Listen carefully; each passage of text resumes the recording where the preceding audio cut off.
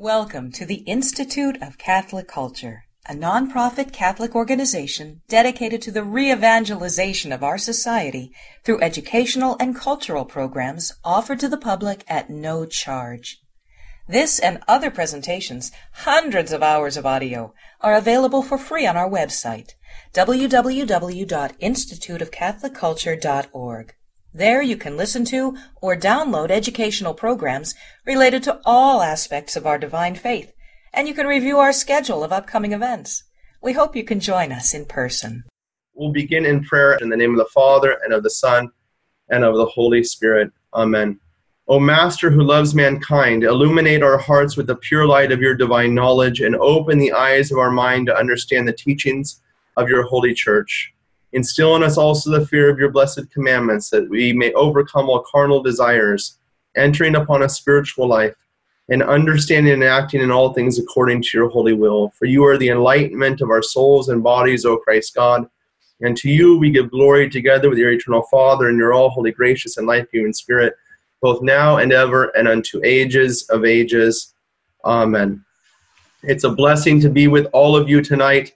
And to be able to introduce my brother, Father Sebastian, once again to welcome him back to the Institute of Catholic Culture. I said I want to forego the normal bio because I could list all of his degrees and accomplishments, his PhD from Catholic University, his master's degree, and so forth. But more importantly than all of those things, he is one of those men, I would say, that Pope Benedict was talking about, one who understands the grandeur of the faith, the fullness of the faith, and can make that a reality, attempts and tries to make that a reality in his own life, and to be able to share that with his parishioners and all those that he teaches. We're blessed to be here with him as he guides us through this series, Blood and Water, an understanding of the sacraments of initiation. I want to give just a little bit of an introduction and maybe even a little bit of a warning sign to you as you begin. I've said to you before, as we learn the faith, we grow. We truly grow. And just as we grow bodily, so we grow spiritually. And when we grow bodily, oftentimes at nighttime, my kids wake up and what do they say to me? Daddy, my leg's hurting. My leg's hurting. His leg's hurting because he's having growing pains. And this oftentimes happens in theology. When we grow in our theological knowledge, sometimes that growth can be painful. And oftentimes we fight against it because, you know what? It doesn't always conform with our preconceived notions. A good theologian is a theologian who is open to the truths of the faith as taught by the church. And I'm so blessed. All of us are blessed over the next few hours together to be able to learn not what Father Sebastian thinks, what Father Hezekiah thinks, but what the church truly teaches. And when we learn what the church truly teaches, oftentimes we go down roads which we may not have gone down before or may not have even realized existed before. It's a blessing to be here with my brother. Father Sebastian, welcome back. Thank you. It's good to be here. We are talking about the sacraments of initiation. The title of this talk, Blood and Water, of course, is a reference to John 19:34. John 19:34, which many of the fathers of the church saw as an image, the blood and water flowing from Christ's side, an image of the gift of the sacraments. Sometimes you'll hear, that's the birth of the church. And you might be thinking, well, which one is it? Well, it's the same thing. You can't talk about the church, you can't talk about Christianity without talking about the sacraments. This is one and the same thing. And so, as St. Augustine saw the opening in Christ's side, the opening of the door through which the church was born, or through which the sacraments flowed. The sacraments cannot be limited down to those simple images of blood and water, of course, but the fathers of the church are speaking in theological poetry there. They're talking about how Christ's death and resurrection, the Paschal event, is what gives us the church, what makes us who we are as Christians today. So the sacraments of initiation, before we get too far ahead of ourselves, we need to talk about what are these things. Well, first of all, what is a sacrament? What is a sacrament?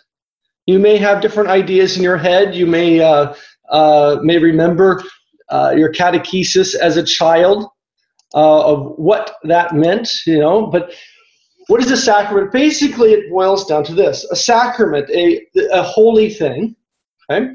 A thing which is set apart, to use that English word coming from the Latin, or from the New Testament Greek, a mystery, a holy mystery, which helps us also understand that this is not something that you can figure out every aspect of it and understand, but rather there are aspects of the sacraments which you might say, I know what water is, or I know what oil is, or I understand the idea of the Holy Spirit. Or, well, probably, first of all, the answer to all those is, well, not really, if we look into it. But the sacraments in the end are mysteries. God is a mystery. The Holy Trinity, the greatest mystery of our faith. And when God acts, we experience mystery. When he acts, he reveals himself. And so his acts are mystery. More on that later. But first of all, we need to understand that a sacrament has different parts to it. And again, in a theological course, we could get into great detail, and I'm sure the Institute has provided courses like that for you on sacramental theology. But basically, I want you to understand, if you look at the sacraments and all the explanations of them, it boils down to this, that sacraments have two basic components to them. There is a physical or a material and an immaterial aspect. A material and an immaterial aspect. The material aspect is something which is fairly obvious. There is water, there is bread, there is oil, there is wine, something like that. The immaterial aspect is something that the modern man, even modern Christians, often neglect, disregard, maybe even reject. But that's a problem, because the sacraments are both material and immaterial because we are material and immaterial. So the sacraments are made for us. They are made for us who are both material and immaterial. The spiritual reality or the immaterial aspect of a sacrament is intended to restore our immaterial or spiritual aspect to what we once were supposed to be. The material aspect of a sacrament is intended to restore that material, that creature, water, oil, to what it was intended to be.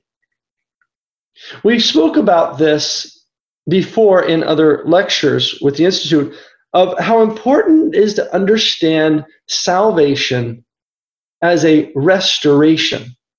Salvation as a restoration.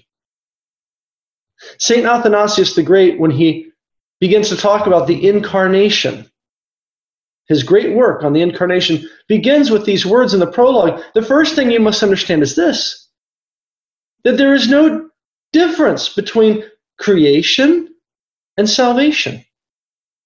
For God used the same word to create the world as to save it. I'm summarizing here. So we have to understand that what we're in salvation history, when we're talking about the sacraments, when we're talking about the church, we first of all need to understand what we're dealing with is a restoration of God's original plan, a restoration of the original purpose of mankind, a restoration of the original purpose of creation, the original purpose of water or oil, and so on. And so the sacraments have a physical and spiritual aspect because we have a spiritual and physical aspect. So what are the sacraments of initiation? We can talk a lot about the other different sacraments and things like that, but we don't have time to do that tonight. Our focus tonight is on the sacraments of initiation. What are they? What are they? When you think of the sacraments of initiation, what comes to mind? Susan Glover, are you there? Are you able to chime in? Yes. Baptism, confirmation, and Holy Eucharist. Very good. Excellent. Excellent. The sacraments of initiation. And that was quite interesting, the order you gave me, Susan. Susan, were you baptized as an infant? Yes. And when were you confirmed? When I was probably 12, 13. And then after that, you received your first communion? No, before. Well, wait a minute. I'm not following. You're telling me you were baptized, then you were you received your first communion at around age 7 or so, and then you were confirmed at age 12? Right. Baptism, Eucharist, confirmation. But give me the list that you gave me a list when I asked the question in a different order. What was the order you said initially? Baptism, confirmation, Holy Eucharist. It really should be baptism, Holy Eucharist, confirmation. Well, Susan, I'm giving you a hard time for a reason and to make a point. You're right. You're right in what you said initially in that order, and we're going to get to that tonight. Okay, this is a very important issue, the order of the sacraments. Are there any converts here who are logged in with a microphone? David? David, are you a convert? Yes, I am. Tell me about your conversion experience. Did you come from a different denomination, or did you come out of something else? Or I was born and raised Methodist. Methodist. Okay. And so you were baptized as a baby, probably? Yes. In the Methodist Church. And then when you came into the Catholic Church, what happened? I took a profession of faith, took Eucharist, and then the bishop, about a month later, came to the cathedral to confirm us. Oh. Now that is a little different than what happens usually with a convert. Most of you probably are familiar with, the tragedy if not, you're hopefully familiar with the conversion of adults and the initiation of adults into your local parish and the process that we see take place in the beautiful Paschal liturgy. Now, if you think back to Pascha, to Easter, if you want to call it that, you hopefully recall seeing some adults standing there at the baptismal font. You hopefully saw them baptized, if they need to be baptized, and then they were confirmed. Then they received the Eucharist, right? Normally, in most large Roman Catholic parishes, you have at least a few, hopefully, a few people coming into the church. If they're coming from Buddhism, you're going to see them baptized that night. While they're still dripping with water, you're going to see them then confirmed, and then you're going to see them receive communion. If they come from a standard Christian denomination, and it can be determined with certainty that the person has been baptized validly, such as in most forms of Methodism or Presbyterianism or Lutheran. I'm saying most because things vary there. It has to be investigated on an individual basis. But if the person has already been baptized as an infant, say as with David, typically what you will see then is the person confirmed because the baptism had already taken place, and then they receive Holy Communion. In David's case, the bishop was coming shortly after, and so the priest probably wanted to reserve that for the bishop to be nice. But in many parishes, the priest becomes he's the extraordinary. On the night of Pascha, he is the ordinary at that moment by special permission, given jurisdiction to confirm also in the absence of the bishop. Okay? But notice the order there. Notice the order. That is very important, as we'll see. Now, that's converts. You say, well, wait, maybe that has to do with converts, huh? Well, there's something else going on. Let me ask another question. Is there anyone here, and again, I can't see all the faces on the screen. I wish I could see everyone, but I'm going to assume that there is somebody in the 171 people logged in. There is somebody here who was born in Mexico, Guatemala, Brazil, Argentina, someone from Central or South America, I would imagine, if not many, logged in tonight. Anyone logged in here from the Philippines? Not necessarily there tonight, but maybe here in the United States, but who was born and raised a child, at least, in the Philippines. Go back and check your baptismal records. You were baptized as an infant, then you were confirmed somewhere in the next 2 to 3 years of your life, whenever the bishop showed up. And then around age 7, you received your first communion. Any of you DREs or catechists logged in tonight in the United States, make sure you pay attention to that information. If some kid comes to enter into your first communion class, or a 12-year-old fresh out of Mexico City or something like that, or from Manila, you better check before you sign them up for your confirmation class, because most likely they were already confirmed as an infant, but they're not converts. Why is that? Because in Central and South America and in the Philippines, under Spanish influence from the Spanish church, there was a preservation, and we can't get into the history of it tonight, we'll talk about it another night, of the original apostolic order of these sacraments. The Spanish church often maintains, probably due to its distance from the Reformation geographically in Europe, often maintains older pre-Reformation customs that have since been lost in other regions of the Roman Church. More on that in our last talk next week. So I want you to think of the word baptism. And I want you to think of the few words that might come to your mind when I say baptism. Okay, we're going to play a little game here. Baptism. I want you to write 3 words down quickly. This is one of those psychology games. Words of association. From those 3 words, you'll develop your lecture on baptism for me at a later date. Okay, so what are these 3 key words? Essential words that you've got to talk about if you're going to talk about baptism. All right? Okay, Andy, I'm going to give you a hard time. Andy, give me your 3, quickly. Okay, creation, regain, and I'm cheating, divine life. What do you mean you're cheating? Did you look up something? No, that's just 2 at the end. Oh, I see. Okay, all right. Good. All right, so now, how about Eric? Give me 3. I had death, resurrection, and water. Okay, good. Edwin? I wrote down water, minister, and subject of the person. Okay. Angela, did you write anything down? I don't have the paper, but I was going to say seal, water, and resurrection. Okay. All right, good.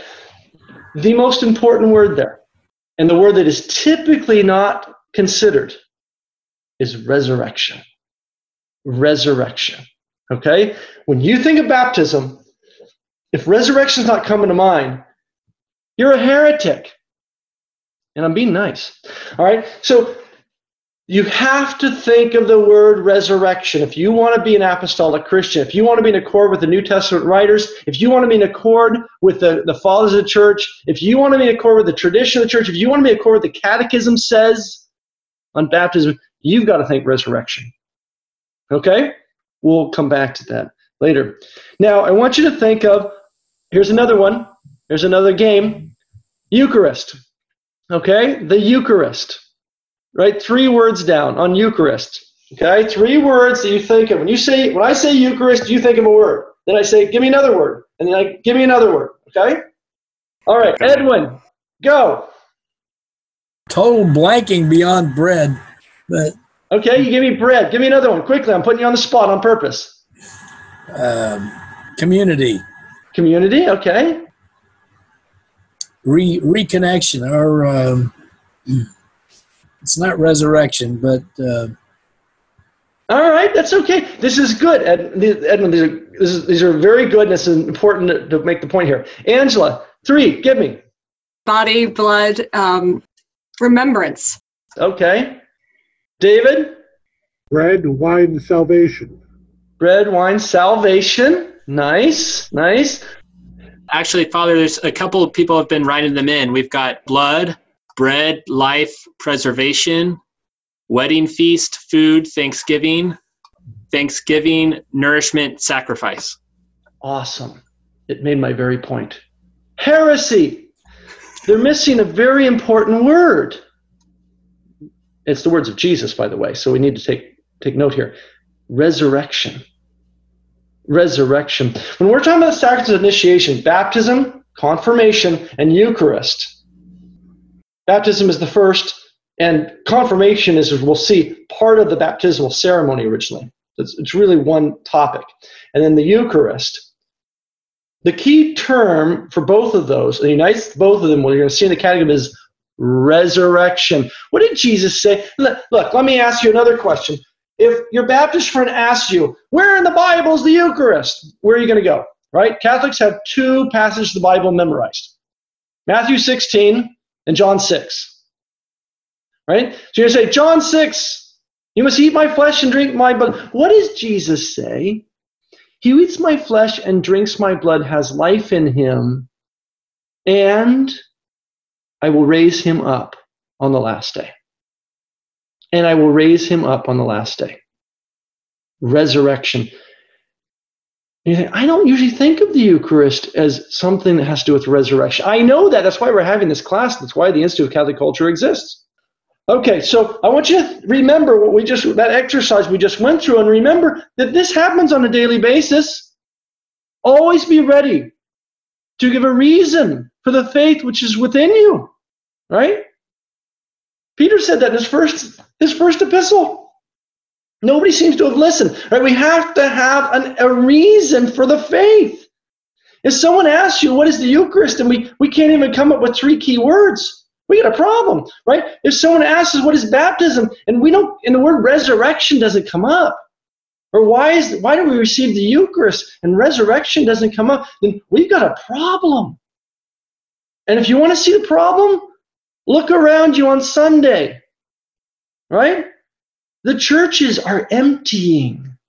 Across the nation in many dioceses, they're closing up so fast, they can't get real estate agents hired fast enough to do it for them, okay? Catholic churches are being turned into roller rinks and restaurants. The evangelicals are buying them up because the Catholic can't even enunciate 3 key words about the faith, right? There's a problem. Ask the average, what is the statistics? I'm not current on them, but I think I recall in the past something like 75% of Catholics who attend church on Sunday. Okay, these ones actually are there. Don't believe in the real presence of the Eucharist? No, really? It's the statistics. So there's a problem. What's the problem? Well, how can they? What are they to believe? How are they to understand it? They don't even know what the church teaches about it. What do Catholics know about the Eucharist? It's the real body and blood of Jesus. That's just apologetics. That's the answer your Baptist friend is needing to hear, right? It's not the real body and blood. So the Catholic says it is the real body and blood. They go back and forth and hit each other over the Bible in John 6. But John 6 is not apologetics against the Baptist. The Eucharist was not intended as a thing to convert Baptists. Okay? There's something missing there. We have to go beyond apologetics. Okay, so key, resurrection. Now, someone said eternal life. Someone said salvation. David said salvation, I think. So these are key words. And salvation is resurrection. Eternal life, resurrection. Just want to make sure you understand it. And we're going to talk more about this next week when we talk about the Eucharist. Okay? All right, so let's move to our first major topic, the first of the 3 sacraments of initiation. Baptism. Baptism is the doorway to the other sacraments. Baptism is the doorway to the other sacraments. It is the first of the sacraments of initiation. In fact, it is the first of all sacraments. Now, when I ask what is the next sacrament, what's the next doorway you walk through, there's going to be some confusion out there, as we already saw in the beginning. And that's, again, part of the purpose of our course this week and next week. But baptism is the doorway to, if you want to talk about these as distinct sacraments, it is the doorway to confirmation. But the early church, in fact, we're going to see in the Catechism, doesn't talk about it that way. What the Catechism is trying to do, as we're going to see, is restore an earlier understanding of the relationship of these two liturgical events, baptism and confirmation, as one liturgical event, as one sacramental event. Because in the early church, that's what it was. So, baptism. Baptism, what is it? Well, we can start by talking about the name. Baptizing, right? Baptizing. This is a Greek word, to baptize, to immerse. To immerse. That's literally what it means. It doesn't mean just to get wet. It doesn't mean to pour water over your head. It means to dunk, to immerse, to submerge under the water. Okay? Normally with the intent of washing. Okay? You normally don't just grab something and put it underwater for fun in the ancient world. You're usually doing that for a reason. And when they did that, it was for the intent of washing, typically. All right? You can see the word, by the way, if you look in Mark chapter 7 in a non-sacramental context, where you see Jesus talking about washing of hands and the tradition. You remember the Pharisees engaging Jesus on that. And Mark jumps in and gives you a little commentary about the Pharisees and talks about how they like to wash or dunk all of their vessels before they use them. Okay, so baptizing. Now, when you hear that immerse or submerge, you think, wait a minute, I hear what you're saying there, but I think most experiences today of baptism in most Roman Catholic churches is not submersing underwater. There's something else going on. We're familiar with pouring a little trickle of water over someone's head, right? That is not the early church ideal practice. That was allowed from as early as the Didache as an emergency baptism. That was your backup plan. But that was not the normal way baptism was done. Baptism was always done in the early church, as we're going to see the Catechism talking about this, with full immersion under the water 3 times. We'll see why in a second. Okay, so baptism, it means dunking under the water, okay? So why do we do it? Why do we baptize? Because that's what the apostles did. Why did the apostles do it? Because that's just what Jesus said to do. Remember that thing we call the creed on Sundays we recite, right? We are one holy Catholic and apostolic. Apostolic, we really mean that. Unfortunately, we usually don't pay too much attention to that aspect. You saw my brother talking earlier before the lecture tonight about all of the wonderful lectures that are planned through the ICC. You saw how many topics engaged Cyril of Jerusalem, Cyril of Alexandria, St. Justin Martyr, the early church fathers, right? Augustine, Jerome. Very important to understand the apostles in the apostolic era and the fathers who were taught under them, if we're going to understand what it means to be an apostolic church. Okay, so the apostles taught us to baptize because Jesus told them to baptize. We baptize because it is apostolic. It is an apostolic tradition. We do it because that's what it means to be Christian, an apostolic Christian. So then, where do we find that? Let's look at a couple of examples in our Bible. Let's look at some examples of some New Testament teaching on baptism. Turn with me to John chapter 3. This is Jesus early in his ministry talking about baptism. You know this story well. Now, there was a man of the Pharisees named Nicodemus, a ruler of the Jews. This man came to Jesus by night and said to him, Rabbi, we know that you are a teacher come from God, for no one can do these signs that you do unless God is with him. Verse 3, Jesus said to him, Truly, truly, I say to you, unless one is born again, born anew, born from above, literally in the Greek, he cannot see the kingdom of God. What does that mean? What does he mean, born again? And you might have Christians today arguing about that. I mean, it means this. No, it means that. It means, just keep reading. All you got to do is just keep reading. Right? Look what it says. Jesus then explains what he means. When Nicodemus is confused about this, thinking he's going to have to go see his mom again, it says, verse 5, Truly, truly, I say to you, unless one is born of water and the Spirit, he cannot enter into the kingdom of God. Water and the Spirit. Now, you've got to read all of these things in context, of course. If you go back to chapter 1, you hear about Jesus' baptism where the Spirit of God hovered over Jesus, right? You have the water and the Spirit there. And then at the end of chapter 3, the last line says here in verse 22, after that, his disciples went off baptizing, right? So you can see the baptismal imagery. Any commentary by any biblical scholar with a PhD after their name. I don't care whether they're a Baptist, a Lutheran, a Catholic, whatever they're. Any biblical scholar with a PhD after his name is going to tell you the line there, being born again or born from above, literally in the Greek, is a reference to being born of water and the Spirit. It's a reference to early apostolic teaching on baptism. Okay, so water and the Spirit. I remember walking into a Baptist church one time, and I was standing in the back, and the preacher was pacing back and forth in his nice Hawaiian shirt, and he was talking about being born again. And he was about to go for the altar call. He was getting really fired up and talking about how you've got to be born again. He went on, and I said, listen, let's go see what the Bible says. So he started reading in John chapter 3. And as he read this, he read verse 3, you got to be born again. And he went on for another 20 minutes.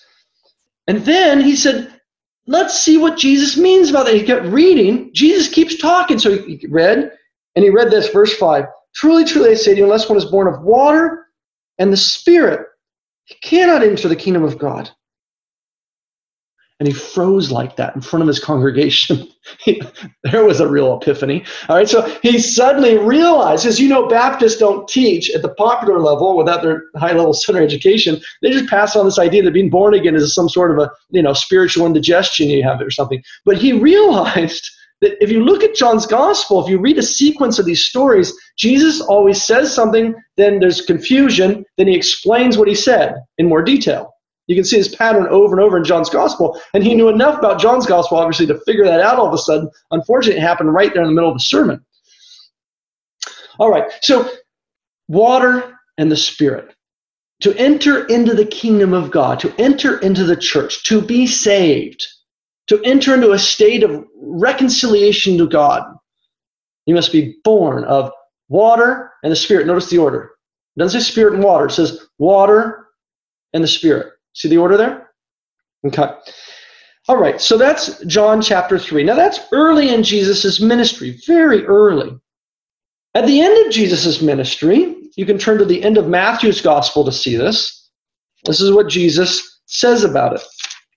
This is Matthew chapter 28, a text you probably know well. Matthew chapter 28, verse 19. This is after the resurrection.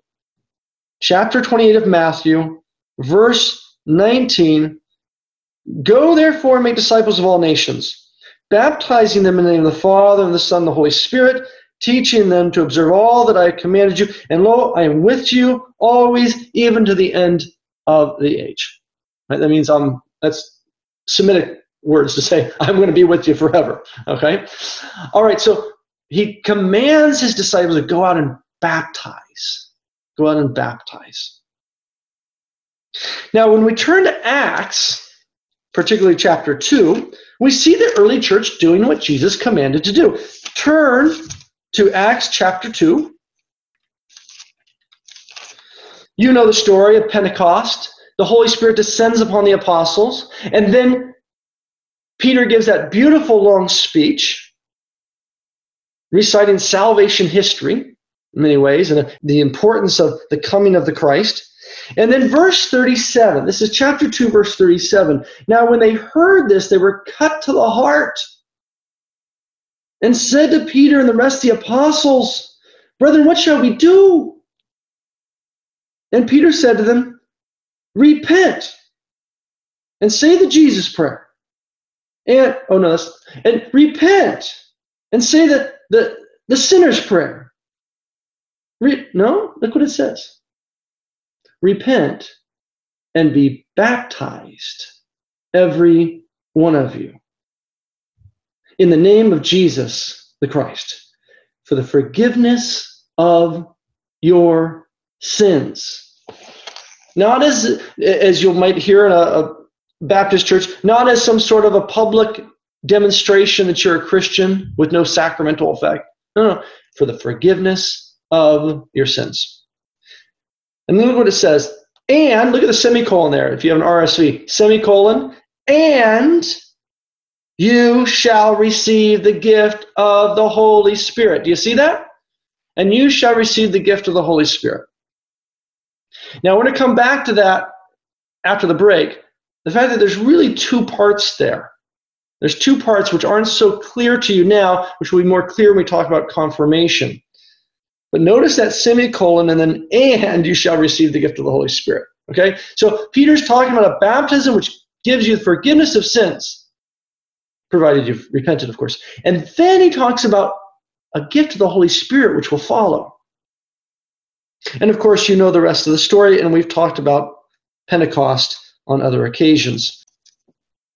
There are many more examples of baptism in the New Testament. We'll return to those later in our discussion of confirmation, and in fact, that point of there being the two parts, as we talked about.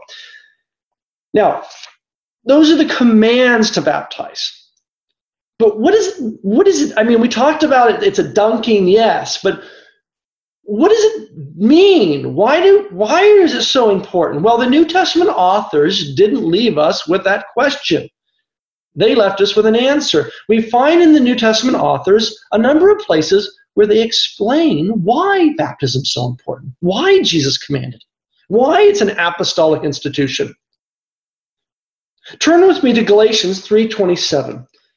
One of the first and most important images, and I believe someone, I can't remember who it is, gave us this term tonight, a new creation. Turn with me to Galatians 3:27. And we'll look at it in context there, not just that verse, because it's very rich. This is chapter 3, verse 26. In Christ, you are all sons of God. And look at that word in, right? If you had a Pauline course with me, you've got that underlined maybe 300 times. In Christ, you are all sons of God. Why? Because Jesus is the Son of God, right? He's going to tell us that in a second. He says, and then verse 27, for as many of you who were baptized into Christ, you were baptized into Christ. Once you've been baptized into Christ, then you're in Christ, right? Okay. You were baptized into Christ, have put on Christ. The language there is like putting on a garment, putting on a robe. There is neither slave nor free. There is neither male nor female, for you are all one in Christ Jesus. And if you are Christ, then you are Abraham's offspring, heirs according to the promise. How in the world could you become David? Do you have any Jewish blood in you? Not that I'm aware of. What's St. Paul talking about? Well, Jesus did, right? Jesus is the descendant, the seed of Abraham, Genesis 12:3, through which all the nations shall be blessed. And if you are baptized into Christ and are then in Christ, once you've been baptized into him, now you're in him, you are a son of God. How is it? Because Jesus is the Son of God. And if that's the case, then you are not male nor female, you are not slave nor free, you're not Jew nor Gentile, you are all one in Christ. In Christ. We become members of his body, as we'll talk about in a second. And if you are Christ, then you are Abraham's offspring, heirs according to the promise. Heirs according to the promise. Right? This reference back to Genesis. Okay, so that's new creation imagery. You've been recreated. St. Paul will talk about this in other places. Turn with me now to Romans chapter 6. Romans chapter 6. This is read. This is the official liturgical text to be read at every liturgical baptism in every liturgical apostolic church in the world. Okay, Greek Orthodox, Russian Orthodox, Melkite, Byzantine Catholic, Coptic, Ethiopian, Roman Catholic, Ambrosian, Gallican Rite, I don't care what. Romans chapter 6 is always read at a liturgical baptism. An emergency, other things happen, of course. But Romans chapter 6, this means the church sees this as very important for enunciating what is baptism. Look what it says. What shall we say then? Are we to continue in sin that grace may abound? By no means. How can we who died to sin still live in it? Do you not know that all of us who have been baptized into Christ, look at that language again, baptized into Christ Jesus, were baptized into his death? Well, that doesn't sound very nice. Baptized into his death. Right? Do we think of baptism as a death? Look what he says. We were buried, therefore, with him by baptism into death. You can see the reason why the early church used the full submersion. You get that imagery of being buried. So that, underline so that, maybe 300 times, circle it and put little stars and bells and whistles around it, okay? So that. So why? Why is it important to die with Christ, be buried with him? Why? So that, as Christ was raised from the dead by the glory of the Father, we too might walk in newness of life. For if we have been united with him in a death like his, we shall certainly be united with him in a resurrection like his. We know that our old self was crucified with him so the sinful body might be destroyed and we might no longer be enslaved to sin. For he who died is freed from sin. But if we have died with Christ, we believe that we shall live with him. For we know that Christ, being raised from the dead, will never die again. Death no longer has dominion over him. The death he died to sin once for all, but the life he lives to God. So also you must consider yourselves dead to sin and alive to God. Look at this. You see that? In Christ Jesus. In Christ Jesus. Okay? Baptism gives us a death and a resurrection. We enter into the paschal mystery of Jesus. We die, we're buried, and we're raised from the dead by the power of God. All right, that's the new creation imagery. In fact, Cyril of Jerusalem in his Mystagogical Catechesis, one of the most important, if not the most important, patristic text on early church teaching on baptism and initiation. Cyril of Jerusalem's Mystagogical Catechesis, he says, why do we baptize with 3 immersions, 3 dunks? Because Christ died and was buried for 3 days. So you participate in the 3 days of the Paschal Mystery. Now we often think, well, yeah, but there's Father, Son, and Holy Spirit. Absolutely. This is baptized in the Father, the Son, and the Holy Spirit. But the Father saw, as St. Paul talks about here, this is a death and resurrection. And so there's also something else going on here. It's a participation in the Paschal Mystery of Christ. All right. We become a new creation through this. You can make a note for yourself. We don't have time to look at all of these passages. You can also put down a note, Galatians 6:16. Galatians 6:16 and 2 Corinthians 5:17. 2 Corinthians 5:17. A new creation. Why? Because in the first creation, everything came from the water, right? The Spirit was hovering over the water. Think of Genesis 1. And then God spoke, and then immediately everything begins to come from the water. We see the water part, the dry land appear. Then the plants and animals come from the dry land, and most importantly, man drawn from the mud. Right? We are born of the water, but not just the water, by the power of the Spirit hovering over that water of creation. Okay? That's why the fathers of the church, that's why the New Testament authors talk about baptism like a new creation.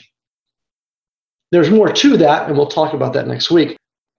Another image we find in the New Testament for baptism, another explanation, a theological explanation of what is baptism, is it's like the flood with Noah.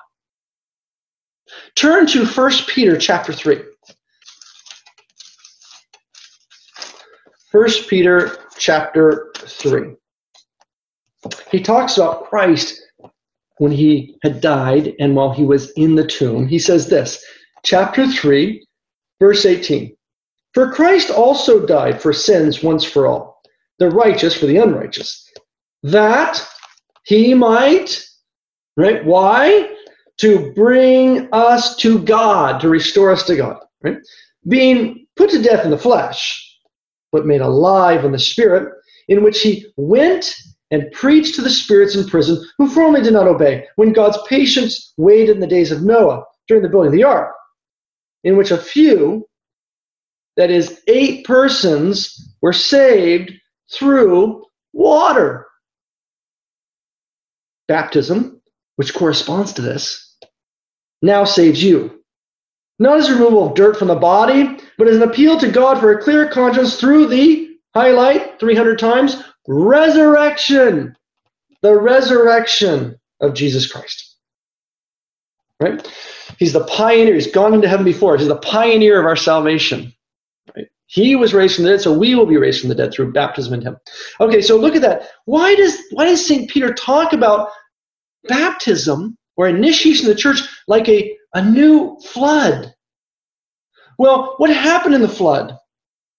Right? You have wicked mankind, but you have one that is righteous, Noah. Right? This is the image of man going from wickedness to repentance. You have a man who decides to go from this wicked world and he decides to repent. And then if he repents, he is baptized in the waters of the flood. Baptized in the waters of creation. Now baptized in the waters of the new creation. The story of the flood is Genesis 1 all over again. Right? The waters came back upon the earth and everything died. It's all snuffed out. It's a reversal of creation. But then God sent his wind or his spirit there in the Hebrew, in the Greek, to part the waters of the flood so the dry land could appear. And as you read the story, you can see it's Genesis 1 all over again. You have Noah and those who come forth out of the ark come out they're like the new Adam, the new creation. And so St. Peter says this is what baptism's like. The new man coming forth from the ark, the new Adam coming out of the ark through the waters of the flood or the waters of baptism. Again, you can see this full immersion, the reason why they preferred that. Okay, and then a third image, the new Israel. So we're talking about new creation, a new Noah, or a new Adam maybe, if you want. And then a new Israel, which is also a new Adam and new creation too, but this is all the same themes. But a new Israel, or a new creation as Israel was. Turn with me to 1 Corinthians chapter 10. 1 Corinthians chapter 10. I want you to know, brethren, that our fathers were all under the cloud, and all passed through the sea, and all were baptized into Moses. What? Moses? That's right. Moses was the mediator of the old covenant. It was through Moses, who gave us the law, that Israel was united to God. They were baptized into Moses in the cloud and in the sea. The cloud and the sea. There's your spirit and water. And all ate the same supernatural food and all drank the same supernatural drink, for they drank from the supernatural rock which followed them, and that rock was Christ. And he goes on to talk about the liturgical practice of the Corinthian church and the Eucharist and the things that are going on there. Notice he compares baptism of the Corinthians. He compares it to the Israelites having gone through the Red Sea. The waters parted. The dry land appeared. How that happened? Because the wind. You remember the wind, the spirit. If you go back and look at the story there, it's the same word. In the Hebrew, in the Greek, it's the same word. Spirit, wind. You can take in your English, that's what, you might have one or the other, but you have ruach in the Hebrew, or pneuma, spirit, which came and parted the waters of the Red Sea, and the dry land appeared, and Israel went through on dry land, and then the waters came back upon the wicked Egyptians like the wicked in the flood and washed them away. And who was left at the end? Israel on dry land. And of course, then they were given the menu. We'll talk more about that next week. Water and the Spirit here, or the cloud and the sea, and then immediately, look at this, the Eucharist, the imagery of the Eucharist. More on that next week. Now, that's the crossing of the sea. St. Paul talks about our baptism, or our full initiation of the church, like Israel coming out of Egypt. Why? Because we leave this pagan world, like the Israelites left pagan Egypt. This is why it's so important to understand that Egypt was not a place of physical enslavement so much as a place of spiritual enslavement. Otherwise, you completely misunderstand why the New Testament authors make this comparison. Egypt was a place where Israel was yoked to the pagan gods. And Israel went out of Egypt. They refused to continue to live that way. They united themselves to the one true God. They left Egypt, and having repented of that past, of that darkness of this world, they entered into the baptismal font of the Red Sea with Moses and came out on the other side, a son of God, with the Spirit of God hovering over them. And so the fathers of the church, the New Testament authors, saw the crossing of the Red Sea as an important image then of baptism, a way to understand it. Now, there's a lot more there. Again, we could spend a whole hour just on each one of these little passages. But in the New Testament, we also find a very important image, as the Catechism shows, for baptism, and that is the baptism of Jesus. The baptism of Jesus, the record of it is recorded in Matthew chapter 3, Mark chapter 1, and Luke chapter 3. Matthew 3, Mark 1, Luke 3, and a reference to it is also found in John chapter 1. In all of these stories, we hear the same details. Jesus crossed the Jordan. He was baptized by John in the Jordan River, and he came out onto the dry land. When he came out of the water, the Spirit hovered over him, and God said, "Behold, my son." It was revelatory of who Jesus was. That he was shown to be the Christ, the Anointed One. We'll talk about that after the break. Okay? He was shown to be the Christ. Now, after that, he goes out into the wilderness for 40 days, right? Like Israel for 40 years. And the reason why, for us, it's a little confusing is because the first century Christians, like the fathers of the church, like we see in Psalm 114, like we see in the book of Joshua, saw the crossing of the Red Sea and the crossing of the Jordan as parallel events, bookends on the Exodus story.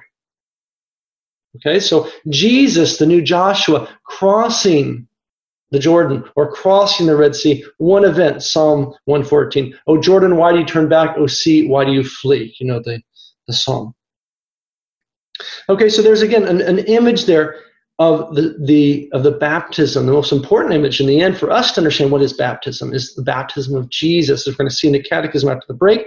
And finally, I would remind you of one last passage. You can write this down. Colossians chapter 2, where St. Paul says that we are baptized into the body of Christ.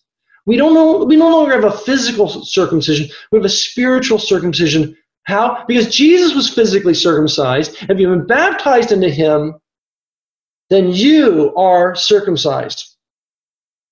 So how is that? Because St. Paul really believed what he was talking about here. You become a member of the body of Christ. You can also make a note for yourself to Ephesians 5, Romans chapter 12, 1 Corinthians chapter 12. I could go on. All the places where St. Paul talks about Christians as members of the body of Christ. And this, of course, returns us to the first passage we looked at, Galatians 3:27, where through baptism we have put on Christ like a garment. We become a member of his body.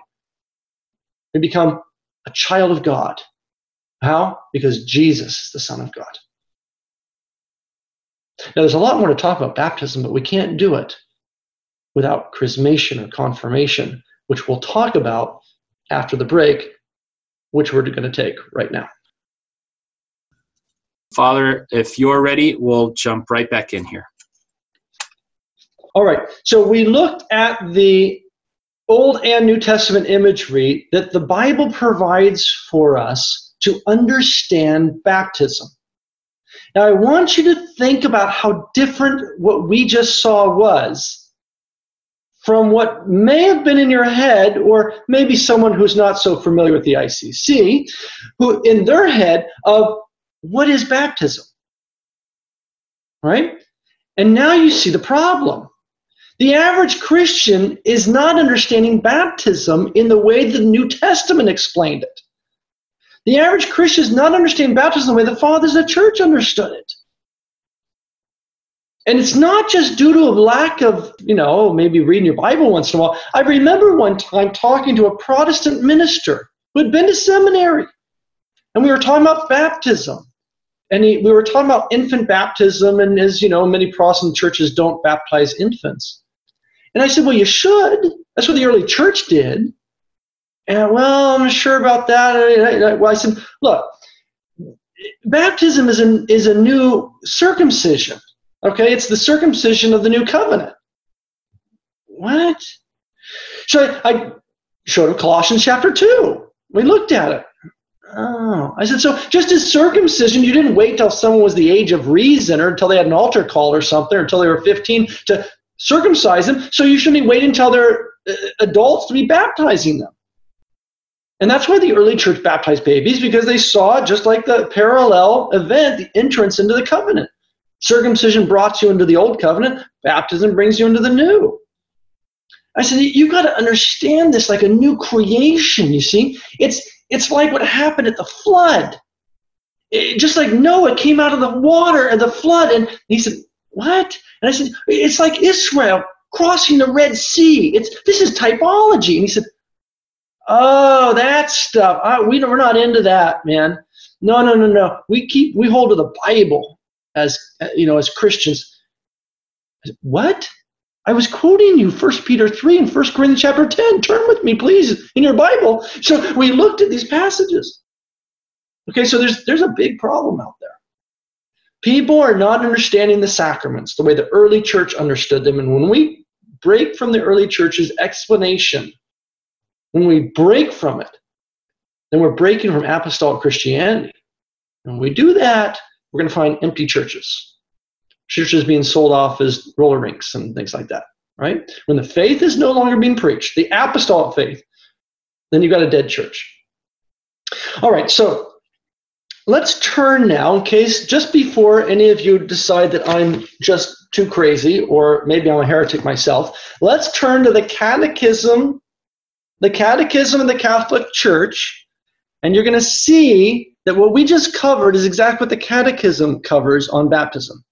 Okay? And I'm going to highlight some key passages for you that I think are very important. They're a little different from what a modern Christian often would think about these things.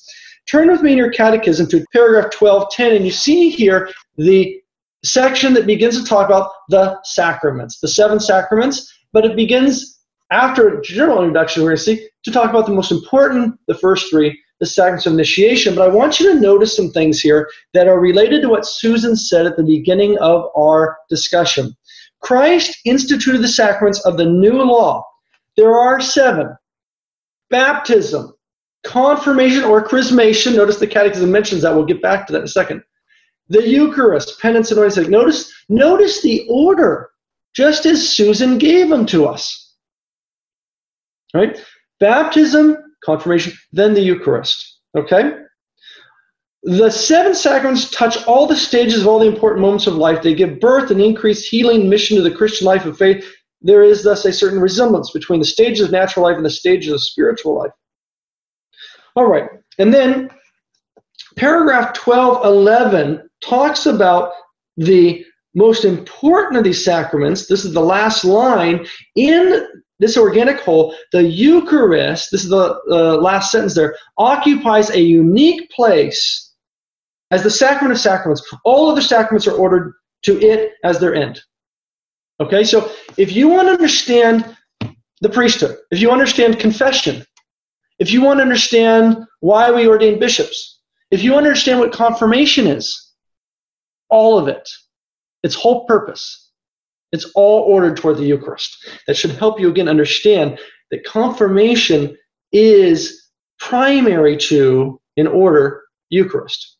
Right? Baptism, confirmation, Eucharist. More on that in a second. All right, now look at the next paragraph there, 12:12. The sacraments of Christian initiation, baptism, notice the order, confirmation, Eucharist, lay the foundations of every Christian life. The sharing in the divine nature given to men through the grace of Christ bears a certain likeness to the origin, development, and nourishing of a natural life. The faithful are born anew, born again. Look at that, John chapter 3. By baptism, strengthened, look at the order, by the sacrament of confirmation, and receive in the Eucharist the food of eternal life. Notice the order there. Okay? Paragraph 12:13. Now the Catechism moves to talk about baptism particularly. Holy baptism is the basis of the whole Christian life, the gateway to the life in the Spirit, the door which gives access to the other sacraments. Through baptism, we are freed from sin, reborn as sons of God. We become members of Christ, are incorporated into the church, made sharers in her mission. Baptism is the sacrament of regeneration through water and in the Word. Right? We're united with the Word, right? With Christ. And then the Catechism, we don't need to look at all these paragraphs, in paragraph 12:14 all the way through 12:22, talks about the imagery of baptism that the New Testament authors talked about, as we just talked about, that baptism is a new creation. Baptism is like the flood with Noah and the ark. Baptism is like a cross in the Red Sea. Baptism is like the crossing of the Jordan. Most importantly, baptism is like, as it says in paragraph 12:23, the baptism of Jesus. The baptism of Jesus by which we become sons of God and are given our commission. Right? Okay. So Christ's baptism, the ultimate image or type to understand our baptism. Paragraph 12:26 talks out also that baptism, we see this in the early church, as we looked at in Acts chapter 2. We don't need to reread these things, but in Acts chapter 2, about how when the apostles begin to preach, immediately they're preaching baptism, right? Repent and be baptized. This is paragraph 12:26. Paragraph 12:27, again, covers what we covered, Romans chapter 6. All right, so you can see what the Catechism is doing. It's in hope, it's catechizing, right? It's trying to catechize the faithful about what is baptism, how's it doing it, by looking at the New Testament authors and the fathers of the church and how they understood the Old Testament typology. Very different from how we often talk about baptism today. Now, paragraph 12:33, you can take a look at this. We're going to read this. Paragraph 12:33. Today, in all the rites, Latin, so Western and Eastern, the Christian initiation of adults begins with their entry into the catechumenate and reaches its culmination in a single celebration. Underline the word single, maybe at least 10, 15 times there. Single celebration of the three sacraments of initiation: baptism, look at the order, confirmation, and Eucharist.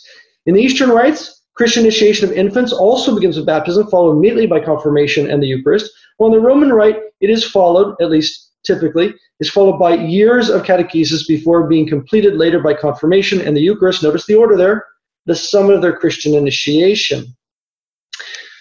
Now, paragraph 1239. The essential rite of the sacrament follows baptism, properly speaking. It signifies and actually brings about, look at this language, death to sin and entry into the life of the Most Holy Trinity through configuration of the paschal mystery of Christ, right? His death and resurrection. Baptism is performed in the most expressive way by triple immersion in the baptismal font. However, from ancient times, it has also been able to be conferred by pouring the water 3 times over the candidate's head. Notice how the Catechism talks about that. It's your backup plan, okay? It's the canteen baptism in the foxhole. If you read in the Didache, the earliest catechism we have from the apostles, written sometime probably around the time the apostle John was writing, it says that when you baptize in living water, that is running water, a river. In the early church, they'd always, if they could, build a church, or at least a baptistry, right over a spring. because that image of a living water, bubbling water, more on that in another lecture. And then it says, and if you can't do that, then just find a pool. And if you can't do that, then pour water over the guy's head 3 times. Okay? Unfortunately, that's become the norm today. How apostolic is that?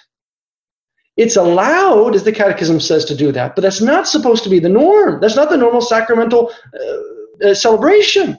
This is why you'll find a lot of churches today, they're starting to build big baptistries again, big baptismal fonts in the back. Sometimes Catholics say, oh, that's what the Pentecostals do. Well, forget what the Pentecostals do. Whatever they're doing or not doing, that's what the early church did. Okay? And they're doing that. You're seeing that in the architecture and the artwork, the restoration, because a lot of what we're reading right here in the Catechism. Okay, paragraph 1241. The anointing with sacred chrism, perfumed oil consecrated by the bishop, signifies the gift of the Holy Spirit. This is the immediate, this is talking about adult initiation here. Confirmation immediately following, signifies the gift of the Holy Spirit to the newly baptized, who has become a Christian, that is, one anointed by the Holy Spirit, incorporated into Christ, who is anointed priest, prophet, and king. More on that later. Paragraph 1242. In the liturgy of the Eastern churches, the post-baptismal anointing is the sacrament of chrismation, or confirmation. In the Roman liturgy, the post-baptismal anointing announces a second anointing with a sacred chrism to be conferred later by the bishop, which will, in confirmation, which will, it will, as we're confirm or complete the baptismal anointing. Look at that word complete. Okay?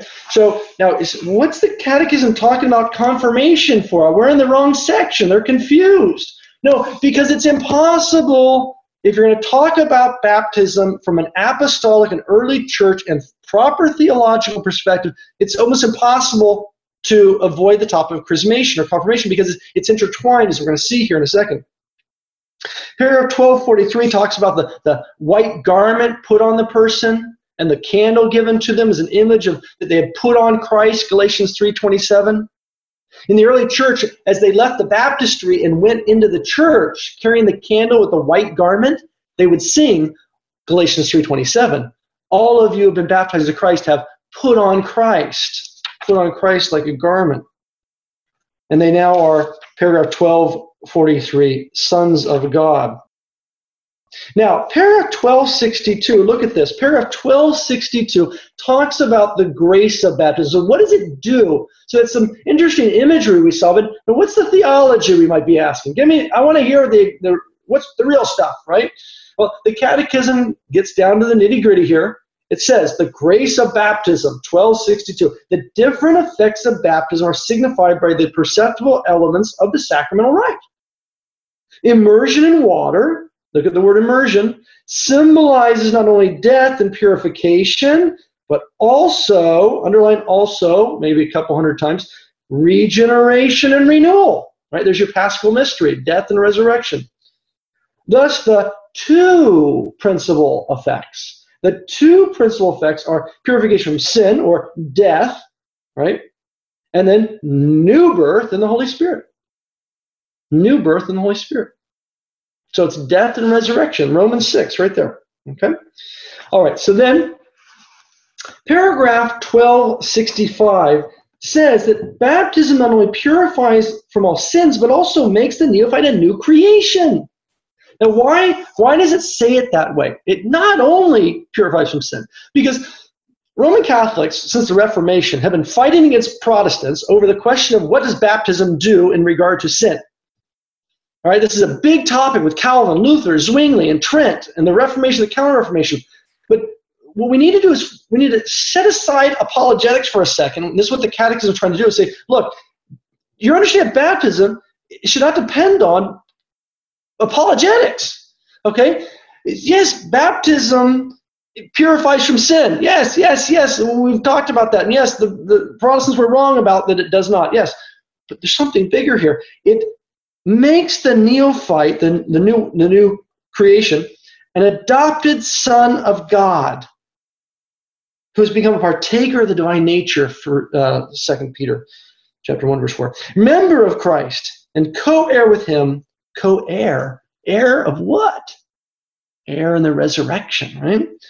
And a temple of the Holy Spirit. Paragraph 1267 says we become baptized into Christ, we're incorporated into his body. We're incorporated into his body. And look, you can see the references are the ones I gave you about becoming a member of the body of Christ. You become one with Christ, a member of his body. Paragraph 1271. I think it was Edwin. Edwin had said how he was thinking about baptism and Eucharist. He was seeing this idea of community, of unity. He's right, absolutely critical, right? Paragraph 1271, baptism constitutes the foundation of communion among all Christians, including those who are not yet in full communion with the Catholic Church. For men who believe in Christ have been properly baptized are put in some, through though imperfect, communion with the Catholic Church. Justified by faith in baptism, they are incorporated into Christ. They are therefore right to be called Christians, and with good reason are accepted as brothers by the children of the Catholic Church. Baptism therefore constitutes the sacramental bond of unity existing among all who through it are reborn. And I want to ask you a question though. Edwin, when I was asking him about it, he was talking about that in reference to Eucharist, right? Communion. So, well, which one is it? Exactly, okay? It's because in the early church, baptism, Eucharist, baptism, confirmation, Eucharist were all one sacramental celebration. All happened within just a few minutes, okay? It was one event. And so the early church theology, it's very hard to kind of tease out and distinguish and cut apart these different concepts. Okay? All right, paragraph 1272 talks about how in baptism we receive an indelible mark, right? It cannot be repeated. Look at 1274 now. I want you to look at this together. 1274. The Holy Spirit has marked us with the seal of the Lord. For, underline the word for, maybe 300 times, put some stars and things around it, right? Why has he marked us? You will say that baptism gives an indelible mark. It marks you. Why are we saying it like that? Because Protestants say it doesn't do it. It doesn't mark you. It doesn't do anything, right? But the question is, why have you been marked? For what purpose? For the day of redemption. The day of redemption. What's the day of redemption? Baptism indeed is the seal of eternal life. Redemption, salvation, or eternal life. The faithful Christian who has kept the seal until the end, remaining faithful to the demands of his baptism, will be able to depart this life marked with the sign of faith, with his baptismal faith, in expectation of the blessed vision of God, the consummation of faith, and in the hope of the resurrection. That's the last word the Catechism has to say about baptism. Notice that? I think it's an important word there. So that it ends its section on baptism carefully with that one word. Resurrection. Resurrection. And then the Catechism goes on from here to summarize in brief, as you know, the section. You can read that on your own. I would maybe have you make a note for yourself to make sure you look at 1275 and 1279. 1275, 1279, where it really summarizes those key points I was making for you. Okay, that is baptism. Okay, that is baptism.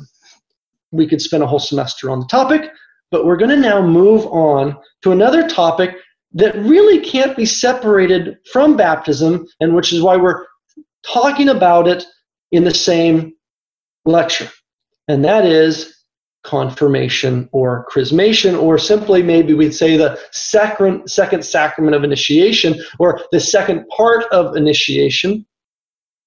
This sacrament has different names. It's a little ambiguous in the patristic tradition, how they talk about it and what it is, because it was not a distinct event, typically. It was the normal experience of this sacrament, this second sacrament we're going to talk about here, confirmation or chrismation, was part of the baptismal service. And so when you go back into the early church, when you look in the New Testament, for example, you really got to look hard to find a place where you can see somewhat of a distinction. And in fact, it's where there's actually a record of the baptismal service. You're going to see this. The fathers of the church also, as we're going to see here, talk about it as really one event. In fact, one sacrament with baptism, as we'll see St. Cyprian. Okay, so The early form of this sacrament, of this other sacrament of initiation, or the second part 2, was a laying on of hands. The simplest and earliest form was simply the laying on of the hands of the apostle upon the newly baptized. Where do we see it? Turn with me to Acts chapter 2. Acts chapter 2. We already looked at this. He said, verse 38, repent and be baptized, every one of you, in the name of Jesus the Christ for the forgiveness of your sins. And, part 2, you shall receive the gift of the Holy Spirit. Why is it worded like that? Well, let's look at a couple other passages in Acts that will help us understand the apostolic liturgical experience of this. Turn to Acts chapter 8. Acts chapter 8. In chapter 8, we hear about Philip the deacon, not Philip the apostle. Philip the deacon goes to Samaria. And in Samaria, he makes some converts. Samaritans want to become Christians. Now, he's a deacon. He can baptize. So he starts baptizing. He baptizes all the Samaritans who come to Jesus. But there's a problem. Look what it says in Acts chapter 8, verse 14. Chapter 8, verse 14. Now, when the apostles at Jerusalem heard that Samaria had received the word of God, they sent to them Peter and John, the apostles, who came down and prayed for them that they might receive the Holy Spirit.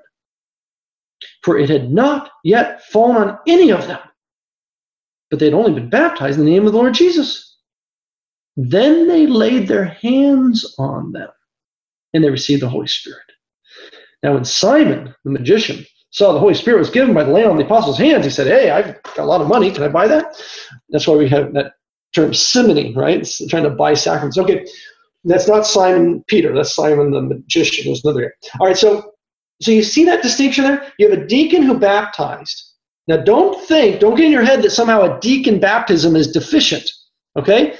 A priest baptizing is no different from a bishop baptizing, is no different from a layman baptizing. That is a valid baptism. It's not deficient in comparison to another baptism, but it is deficient without the laying on of hands. And a deacon cannot confirm, okay? So baptism, as we're seeing in the catechism, is deficient without confirmation. And so this is why the apostles were sent down there to lay hands. Peter and the apostles were there at Pentecost. They're baptizing and then laying on hands for the gift of the Holy Spirit. Here we have a deacon who baptized, and then they called for the apostles to come and lay hands on it. And you can see the distinction there. You can also see it in chapter 19. Flip over to chapter 19. In chapter 19, it says this. Chapter 19, verse 5. Paul makes some converts of some disciples of John. This is chapter 19, verse 5. On hearing this, they were baptized in the name of the Lord Jesus. Verse 6, and when Paul had laid his hands upon them, the Holy Spirit came upon them. Was there something wrong with Paul's baptism? Did he do it the wrong way beforehand? No. It's that baptism and confirmation, or the laying on of hands, were two things they did when they baptized, when they initiated. There was the dunking in the water, and then there was the laying on of hands immediately afterwards. This is Jesus going into the Jordan and coming out, and then the Holy Spirit descending. You see the two events. Jesus went into the water, and when he came up out of the water, it says, then they saw the Holy Spirit descending. The two parts. You see it? Okay. And this, by the way, we're going to talk about this in our last hour together next week. We talk about the history of the sacraments. You might be asking questions. Well, wait a minute. How did they do it in the 2nd century? Well, wait a minute. You're talking about history. What's going on? We're going to talk about it for a whole hour next week. Okay. Our last hour together is the history of these sacraments and their celebration. Where we come from, how did we get to where we are today, and what's going on? Okay. So then, you can also see. You can just mark this. Just for speed here, Hebrews 6:2 as well. Hebrews 6:2, we hear about a washing and a laying on of hands. A washing and a laying on of hands. Hebrews chapter 6, verse 2, we also see that distinction there. Okay? Now, early on, because they saw the laying on of hands was the gift of the Holy Spirit, they immediately started thinking of, like good Semites, olive oil. And so from a very early stage, as early as the 2nd century, it was probably even before that, but by the 2nd century, we have documentation that confirmation, or the laying on of hands, is being done with oil, with olive oil. Now, why would they do that? Well, we've had enough classes together. You remember our last class together, we talked about these things. If you go back into the Old Testament and you look at 1 Samuel chapter 8, right, when the people of Israel asked for a human king, then in chapter 10, Saul was presented to Samuel in 1 Samuel chapter 10, and Samuel poured olive oil on his head, right? And then you hear about the Spirit coming mightily upon him. The oil was an outward sign of the invisible gift of the Holy Spirit. He became the Messiah. As you read in 1 Samuel chapter 12, he's the Christ, he's the Messiah, the king, the anointed king. Well, you remember Saul didn't work out too well. So then God gave them a king after his own heart, right? Not a king like the nations, but after his own heart, and that was David. So in 1 Samuel chapter 16, we hear about the anointing of David by Samuel with the pouring of olive oil on his head, and then the gift of the Spirit that mightily come upon him, right? Why would God do this? Because he's giving his Spirit so that man can do what God does, right? God is the King of Israel. He is the Savior of the people. He is the ruler over the people. And now you're going to ask some human being to do this? It's a big job. So he's going to need the Spirit of God to walk in the ways of God. Now, of course, Saul can resist the Spirit. David can resist the Spirit, as we can today as well. Sorry, Calvin. So this is a gift of the Spirit, but it can be resisted, as you know, tragically in the story of Saul and David and our own lives, right? So in the Old Testament, the gift of the Spirit was given to an individual through anointing with oil. So the early church saw this as a beautiful image. And so very early on, we find documentation of them using oil, olive oil, in the confirmation, the chrismation service. And this is why it starts to be called chrismation. Chrismation, right? Anointing. Anointing. You can even hear the Greek word there. Chrismation, Christ, Christian, right? Now, in the Old Testament, the king was anointed and got the gift of the Spirit. What's interesting is that when you come to the exilic prophets and post-exilic prophets, Joel, Ezekiel, you can write these down, Joel chapter 3, verses 1 through 2. Joel chapter 3, verses 1 through 2. This is what Peter quotes at Pentecost, right? That the Spirit is going to come in the new age, in the new covenant, not just upon the Messiah, not one man, but somehow upon all of God's people. In some mysterious way, all of God's people will become the Christ. They will all be anointed ones. Ezekiel talks about this in chapter 36, that he'll take out the stony heart and give you a fleshy heart by the power. He says, I will put my Spirit upon you. Ezekiel 36. I'll sprinkle you with clean water and make you clean. Remember that? So the prophets start to speak of in the new covenant, the new age, that the gift of the Spirit is not going to be just given to the king of Israel, but somehow all of God's people are going to have the gift of the Spirit. Well, these are the prophets. They had visions and messages, and they gave them in whichever they could, but it wasn't clear or understood until Pentecost, when Peter saw the fulfillment of Joel and saw the Spirit descend upon all of God's people. How could that happen? Because through baptism, we enter into Jesus Christ. We become one with him.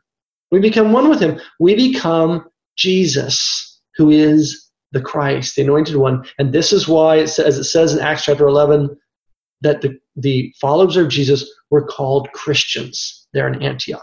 Anointed ones, little Christians, little anointed ones, little Christs. Okay, and so from that time until today, that is, you find that in use in the liturgical celebration of confirmation or chrismation, not only a laying on of hands, but the anointing with the oil. The Catechism talks more about that. That's the New and Old Testament imagery. Again, you say, well, that's it? That's all there is? Yeah, if you want to look more, turn with me to Galatians 3:27, Romans chapter 6, the creation story in Genesis 1, the flood story, the cross in the Red Sea. So wait a minute, didn't we already cover those? Exactly. Because there's where you find the water and the Spirit. The water and the Spirit. The water and the Spirit. And the early church saw those images not just simply as images of water baptism, but of baptism and chrismation as one celebration. And so that's why they refer to those texts. Okay, and so this is why, as we look for just confirmation or chrismation, we're a little limited if we want to look at just stuff that talks about that. But if you really want to see all of it, you have to go back to Genesis 1. We have the water and the Spirit. You have to go back to the crossing of the Jordan, you crossing the Red Sea, and all the images we already talked about. Okay? Okay, so now I want you to take a look at the Catechism. Take a look at the Catechism. This is paragraph 1285.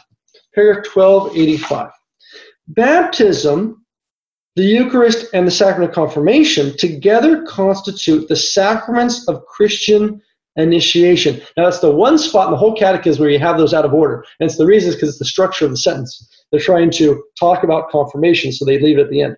Baptism, the Eucharist, and the sacrament of confirmation, which is the point of the sentence, together constitute, look at this, together constitute the sacraments of Christian initiation, whose unity must be safeguarded. See the word unity and must and be and safeguard? Underline that, highlight that, put little stars and maybe blinking lights around that, okay? It must be explained. Must. Any DREs or catechists out there? It must be explained to the faithful that the reception of the sacrament of confirmation is, underlined, necessary for the completion of baptismal grace. You can see why it's important to have the proper order then.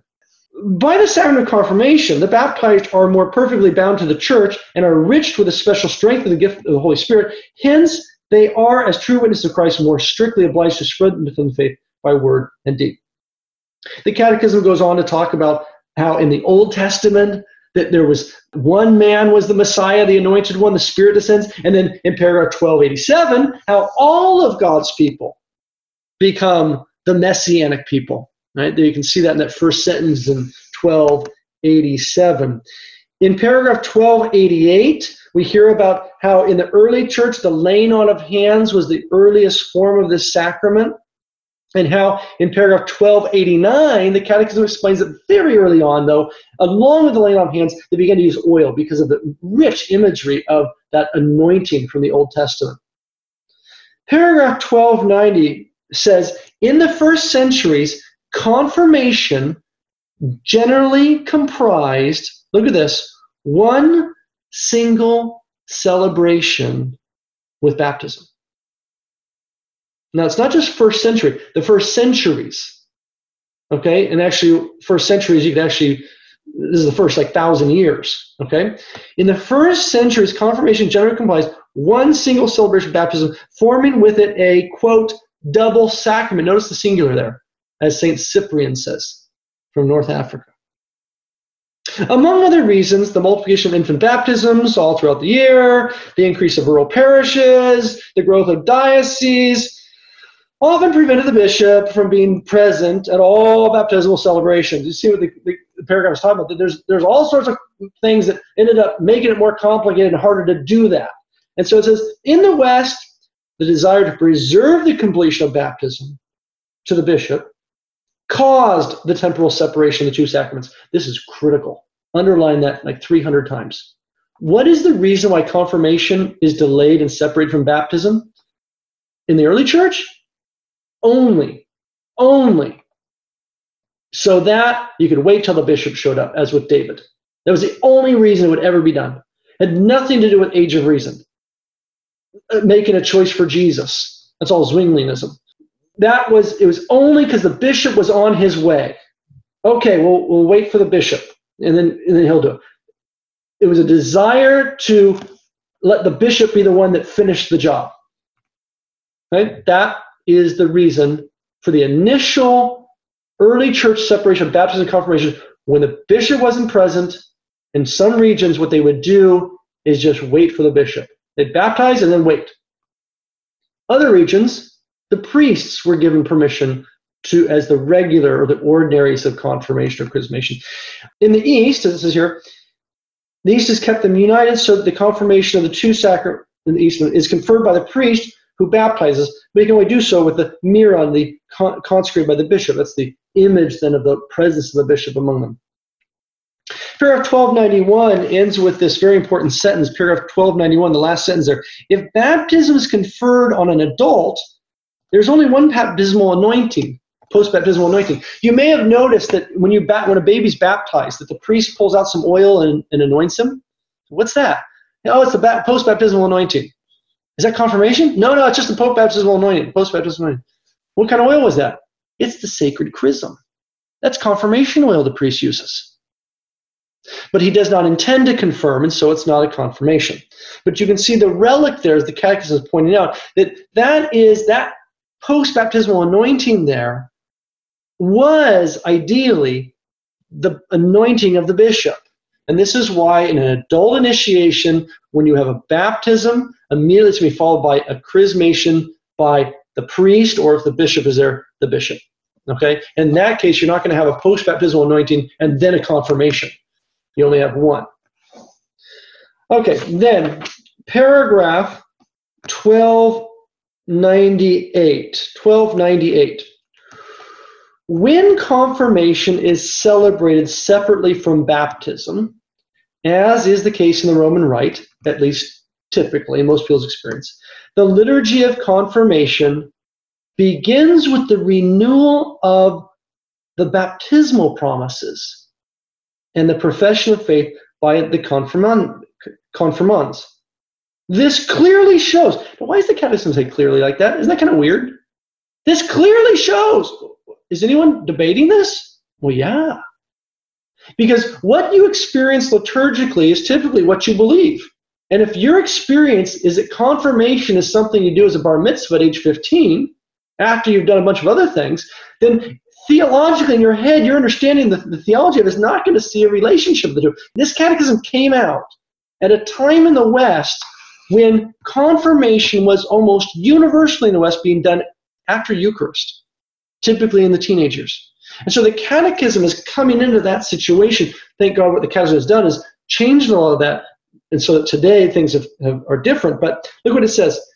This clearly shows that confirmation follows baptism. When adults are baptized, they immediately receive confirmation and participate in the Eucharist. Look at the order there. You can hear the apologetic here, right? The catechism is dealing with a problem. When this catechism came out, that was just the norm. People understood, what is confirmation? It's a bar mitzvah. It's making a choice for Jesus. It's a time when I choose, I become an adult for Christ. That's not what the early church taught. That's not what the catechism teaches. The catechism goes on. Look what it says here. The effects. Now, just like we saw the grace of baptism, right? Now the catechism is going to deal with the effects of confirmation. Paragraph 1302. Paragraph 1302. It is evident from its celebration that the effect of the sacrament of confirmation, this is paragraph 1302, is the special outpouring of the Holy Spirit as once granted to the apostles on the day of Pentecost. Okay, so what's the catechism showing there? Just as Christ died and rose from the dead, and then there was the gift of the Holy Spirit, right? So also we, in our life, live that out as we come into the church.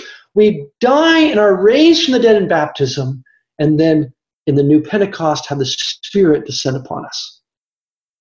Okay, so you can see how the catechism is showing there's two aspects here, but they're intimately related. You can't have Pentecost in the New Testament without the death and resurrection of Jesus. And Pentecost follows. It's stage 2 of the Paschal mystery. Okay, now paragraph 1304. Like baptism, which it completes, underline the word completes. Like baptism, which it completes, confirmation is given only once, for it too imprints on the soul an indelible mark.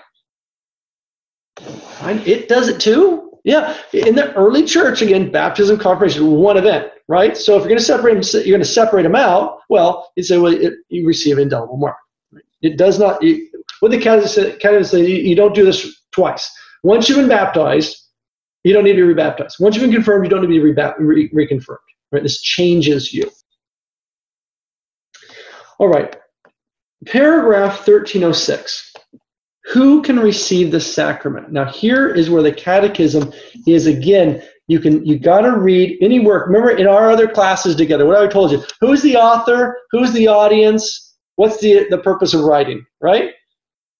So when you read the catechism, you have to understand, when was it written? For whom was it written? You may say, well, it's written for me. Well, yeah, sort of. But it came out, the wording in it is particularly engineered for an audience that is a little different from you.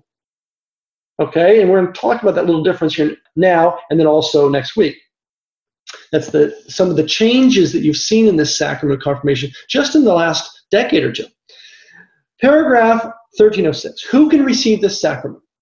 Every, underline every, then underline again. Now underline another time. Every baptized person not yet confirmed can and should receive the sacrament of confirmation. But, well, what about age, though? Notice what it did? It left that out. You know why it left that out? Because when this catechism came out, there were still babies being confirmed in Mexico City and in Manila, even in the West. Now, in America, we often have our American blinders on, right? Americans often, I love the King James onlyism, and you can't get that except in the Western, modern Western, American world, right? This is the Bible that came out of the sky, right? This translation, Protestants are often shocked to find out that there are lots of Christians who have never read the King James Bible because they don't read English, right? The church is not just English speakers, right? Or maybe in the Roman Catholic Church, sometimes people are surprised to know that there are massive sections of the Roman Catholic Church that don't read the New American Bible or the RSV or the Douay Rheims because they read Italian or French or Spanish or something else, right? Okay, so every baptized person not yet confirmed can and should receive the sacrament of confirmation. The Catechism is preparing the way for something big coming with that kind of language. Notice it did not say something about age in that sense. Now it knows the next question that's in someone's mind because the audience this was intended for, and so it goes on to address it. Since baptism, confirmation, and Eucharist form a unity, notice the order, it follows that the faithful are obliged to receive this sacrament at the appropriate time. What about the appropriate time? What do you mean by that? For without confirmation and Eucharist, notice the order, baptism is certainly valid and efficacious, but Christian initiation remains incomplete. Incomplete. So someone who is baptized is not yet a complete Christian. They need to be confirmed and receive the Eucharist. Then they're fully initiated into the church. Paragraph 1307. For centuries, and this is really basically in the last 500 years, for centuries, Latin custom has indicated the age of discretion. And we'll talk about why that happened in our last hour together next week, as the reference point for receiving confirmation. But in danger of death, children should be confirmed even if they have not yet attained the age of discretion, which means the age of discretion is not a determining factor for confirmation. Right? So why then do we do it? Well, again, we're going to talk about that next week. Why did this happen? Where did we get to where we are today, where baptism spread out from confirmation, and confirmation became this idea of some sort of thing to adulthood or a bar mitzvah idea? Look what the Catechism says. It says, although confirmation is sometimes called the sacrament of Christian maturity, quote unquote, we must not confuse adult faith with the adult age of natural growth. I think it's a nice quote from St. Thomas Aquinas there. So the adult stage of Christianity is not to be confused with adult physical development. a person grows into a complete human being in a certain sense, you could say, to their fullness of what they're going to be when they reach their adulthood, right? But a Christian reaches his fullness not at some age, but rather when he has completed all three sacraments, at whatever age that might be. Okay, and then finally, we're going to end with this last note, and this just points out this issue. This is paragraph 1314. Paragraph 1314. Who can minister the confirmation? Typically, in the West, confirmation is usually, in most people's experience, is associated with the bishop.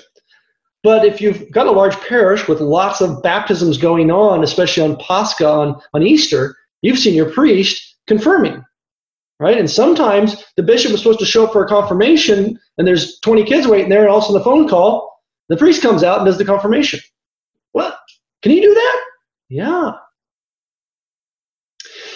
In the East, as the Catechism already mentioned, in the Eastern churches, say in the Melkite Church, for example, this is the norm. We just actually, on Saturday, on Epiphany, Theophany, we had a baptism of a baby at our church, and I baptized the baby, then confirmed the baby, and then there was an adult convert who I then confirmed. So that's the norm in the East. In the West, as in places where you have good growth happening, you see this typically as well, the priests doing the confirmations. But paragraph 1314, I want you to take a look at this. Paragraph 1314, and we'll close with this. As it talks about, is what I just mentioned, the summary, in the Latin West, typically the bishop is the ordinary, but in paragraph 1314, look what it says. If a Christian is in danger of death, any priest can give him confirmation. Indeed, the church desires that none of her children, even the youngest, should depart this world without having been perfected by the Holy Spirit with the gift of Christ's fullness. So this is something that typically people don't know, that when the priest is called for an emergency baptism at the hospital or something, quick, Father, come, the baby, we don't know if he's going to make it. The priest opens up his little emergency kit.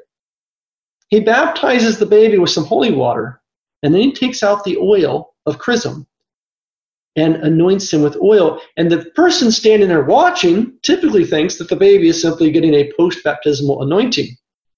But no, that baby is being confirmed by the priest. In fact, according to canon law, he's required to do it. He's required, if he's prepared, to baptize and confirm that baby if he thinks that baby is in danger of death. If he gets a phone call about a 2-year-old child in his parish who's had an accident in the emergency room, and it doesn't look like he's going to make it tragically, and the priest comes rushing to the hospital, this 2-year-old that he had baptized as a baby, he pulls out his emergency kit, and he confirms the baby, at least according to canon law, he's supposed to. Okay? So why would they? But if that's the case, then what's the reason for the difference? Well, that's what we're going to talk about in the last hour together next week. And I keep mentioning that to you to make sure you're here next week. So, in summary, what did we talk about tonight? We talked about the sacraments of baptism and chrismation, or confirmation, as the first two sacraments, holy mysteries, of initiation. And we talked about them together, even though it was a bit rushed. I would have liked to have had 2 hours on baptism and 2 hours on confirmation. But it's good that we held these together so that in your mind, if you're saying right now, well, wait a minute, okay, you were talking so fast, I'm not sure whether you were talking about baptism at one point or you were talking about confirmation. You were talking about the Holy Spirit over here and then over there and the anointing here, but then up there. Exactly. What happened is in the post-Reformation era, as the Reformers were asking questions about the sacraments. If you know anything about the Reformation, that was their attack. What are the sacraments? What do they do? How many are they? What are their effects? Those are the debates. Calvin, Zwingli, Luther were debating each other about this stuff. And then the Council of Trent was called to answer the errors of Luther, Calvin, and Zwingli on what are the sacraments, how many are there, and what are their effects. And so they had to slice and dice and talk about this and that. But in the early church experience, baptism, confirmation, and the Eucharist were experienced in one liturgical event, as you hopefully see in your parish, at least on the Paschal evening. And remember a very important principle. It goes all the way back to the Fathers. Lex orandi, lex credendi. As we pray, the rule of prayer is the rule of faith. And so it's very important, if we're going to understand the sacraments of baptism, the Eucharist, and the liturgy, is to understand the liturgical celebration of them. And what I mean by that is not what might be happening at your local parish. What might be happening at a particular parish where you grew up may not be in accord with. I don't know what the teaching of the church is on the side. Who knows what's going on? But hopefully what you're experiencing on a regular basis is in accord with the teachings of the church, in which you see at least an adult initiation still preserved in that ancient Paschal liturgy, the proper order and unity being preserved of baptism, confirmation, and the Eucharist. Next week, we'll talk about the relationship of the Eucharist to confirmation. Okay? Most people think of the Eucharist as being relating to baptism. If I asked you who can receive the Eucharist, say anyone who's been baptized. Just 1 century ago, if I were to say anyone who has been baptized, you would say, and confirmed, don't you mean? And confirmed, because it was unheard of just 1 century ago. Just 1 century ago. It was unheard of in the history of the church for anyone to receive the Eucharist without first being confirmed. Okay, so it's important to understand the relationship of baptism and the Eucharist.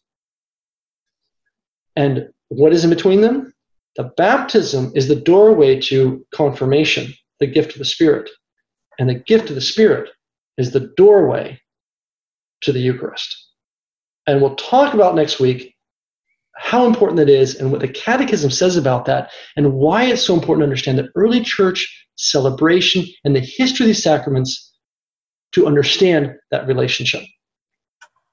And now I think we can go to a question and answer. Right, Andy? Yep. Thank you so much, Father. First question's from Lori Wynn. She asks, do you need to be baptized again if you were baptized only in the name of Jesus? Great question. One that I didn't have time to answer in our main part here. Andy only gives me so much time to talk here, so this is extra bonus time. Okay, so the name of Jesus. Where is this question coming from? The question is arising from modern experience. Modern Protestant sects, denominations, which are growing at a rate which is dizzying. There's already over something like 45,000 denominations and more. But modern denominations are developing, and what they're doing is they're separated from one group and sent to another. And what they do is they pick up their Bible, and they start looking in a recipe book, Joy of Cooking, try and figure out how to bake the bread, right? How to make a church.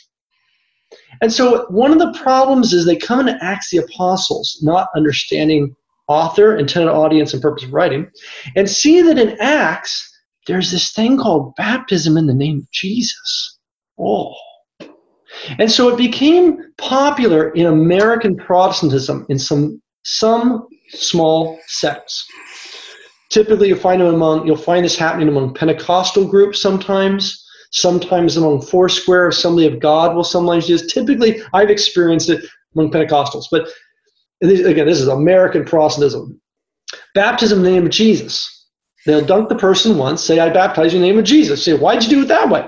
Because that's what the Bible says. And look here in Acts, they're baptized in the name of Jesus in Acts. And you say, well, what about the end of Matthew's Gospel? It says, baptized in the name of the Father, Son, and Holy Spirit. I don't know. There's only one reference to that. But look at Acts. There's 3 references or 4 references to baptism in the name of Jesus. So we're just go with that one, okay? Okay. So what's the problem? Acts the Apostles talks about a baptism in the name of Jesus because there were 2 types of baptisms going on in the early church. There was the baptism of John the Baptist. Many of Jesus' followers, his first apostles, and many of the people who came into the church and followed Jesus, originally converted in the period of Acts, had already been baptized by John. the Baptist. That was the baptism of John. And you can see this problem in Acts 19, where Paul, a text we already looked at, in Acts 19, Paul comes to Ephesus and he finds some believers. He starts talking to them. He's realizing something's wrong. Something's missing here. And he says, were you baptized? Oh, yeah. In what were you baptized? Well, in the baptism of John. What other kind of baptism is there? John's baptism was intended to point to Jesus. I mean, the baptism of Jesus, John was a baptism of repentance. Jesus, his baptism gives the Holy Spirit. Oh, well, we'd like to have that too. Okay, so he baptizes them in the name of Jesus, and then they receive, and he lays his hands on them, they receive the Holy Spirit. We looked at this in Acts 19. You can see the tension going on right there. Do you see it? But if you read across the apostolic literature, if you look at Matthew's gospel, you look at the Didache, if you look at all the early apostolic writings, you find that when they baptize and they give instructions, when you baptize, this is how you're going to do it. They say, you dunk them 3 times in the name of the Father, Son, and the Holy Spirit. Acts of the Apostles has this reference to baptism in the name of Jesus because the historical context in which they're trying to make a contrast of there's 2 kinds of baptism, the baptism of John versus the baptism of Jesus. Okay? Andy, anything else? Chrissy asks, was there ever a time in the Bible where someone received the Holy Spirit before they were baptized? And if that was the case, what do we do? Yeah, Acts chapter 10, Cornelius. So in Acts chapter 10, Peter goes to the house of Cornelius. And again, you got to have context here. I remember listening to, it was Jimmy Swaggart on this text. He was talking about, yeah, see, baptism is given after the gift of the Spirit. You see, the gift of the Spirit always comes first. Then you get baptized as a public showing, right? And look, turn to Acts chapter 10 with me. Well, this is the only example of that, okay? So, but what's going on in Acts chapter 10? Again, context. Peter and some of the Jewish believers have come to Cornelius' house in Caesarea Maritima, a pagan Gentile city. And they had not yet baptized a single uncircumcised individual. And Peter's preaching the gospel to them. You remember this in Acts 10. And the believers, the Jewish Christians with Peter, thinking, we're going to get out of here. Peter, get your words out. Let's get out as fast as we can. And then all of a sudden, the Spirit descends upon them. Oh, no. And the believers who were with him from among the circumcised saw that the Spirit had been given even to Gentiles. Now what do we do? So Peter says, quick, get some water. Right? We got to regularize the situation. So it was an example of where the church was dragging its feet. It refused to baptize Gentile uncircumcised individuals. And so God showed them that the Spirit was intended for Gentiles too, whether they're circumcised or not, whether they're kosher or not. So God gave them the Spirit right there in front of the apostles. And Peter said, oh, all right, well, I guess we got to baptize the Gentiles. So then they started baptizing. And then you see in every other example, when they go and baptize the Gentiles, then you see the Spirit descend. Okay? Madison asks, in Luke chapter 12, verse 50, it says, quote, there is a baptism with which I must be baptized, and how great is my anguish until it is accomplished, unquote. He's already been baptized, though, right? So what is this trying to say? Beautiful, beautiful question. That's in Luke chapter 12. Jesus is on his way to the cross, right? Jesus was baptized in Luke chapter 3, but there's another baptism coming. That's his death and resurrection, right? It's not a water baptism. He's speaking in theological poetry here, right? Remember when there's other places where the apostles, right? This is in Matthew's got the apostles, they wanted to be on his left and on his right. And he says, can you be baptized in my baptism? They say, oh, yeah, sure. You don't understand what you're talking about. So he's talking about his death and resurrection that's coming. Will you be able to do that? And so his baptism, he's in anguish until that comes. He's talking about his coming death and resurrection. Okay, and it's theological poetry. It's like when Jesus is in the Garden of Gethsemane, he says, let this cup pass from before me. He doesn't really actually have a cup sit in front of him, or in front of an olive tree there, and he wants to move it over aside and get out of his way so he can pray. He's talking about this experience, right? The thing which you drink. That's again, even Jesus compared his death and resurrection to that when he's talking to the apostles, right? When James and John, sons of Zebedee, when their mother came up to Jesus on the way to Jerusalem, and said, hey, can my boy sit on your left and on your right when you come into your kingdom? Which she thought when he goes into Jerusalem and destroys the Romans, right? And he says, can you guys drink from the cup I'm going to drink from? And they said, oh, yeah, we'll do that. We'll share a cup with you. Yeah, we'd like to do that. I always like cup. You always have nice wine. And sit on the right and on the left of the king was to share from his cup. They got a big bowl, right, to drink from. This is before we had our little wine glasses. So, yeah, we'll share a cup with you, Jesus. Of course we'll drink wine from your cup. Okay, you'll share my cup, right? But he's talking about his coming death and resurrection, right? And in fact, James and John, remember, they end up being the first and last of the apostles to die. Okay? Father, can our local bishop change the order of baptism, confirmation, and then the Holy Eucharist? Okay, so that is a topic I'll just mention briefly just to make sure you show up next week. The order of the sacraments, what did they do in the early church, and how do we get to where we are today? And you probably have already heard by looking at this catechism, and you probably heard from dioceses maybe around you, that there's bishops who are doing something strange. They're restoring the order of the sacraments. It's spreading like wildfire. Honolulu, Denver, Phoenix, on and I can't even keep track of them all. Every time you turn on the internet, you find another one that did it. Where it's these very highly educated, young conservative bishops who are coming in and saying, you know what? Enough is enough. We're going to do it right. I don't care whether you don't like it, you're catechist, you got to throw away some of your books and start over. I know. So got to be restored if we're going to restore the faith in these dioceses and in these parishes. And so these bishops are saying, this is the only way to do it.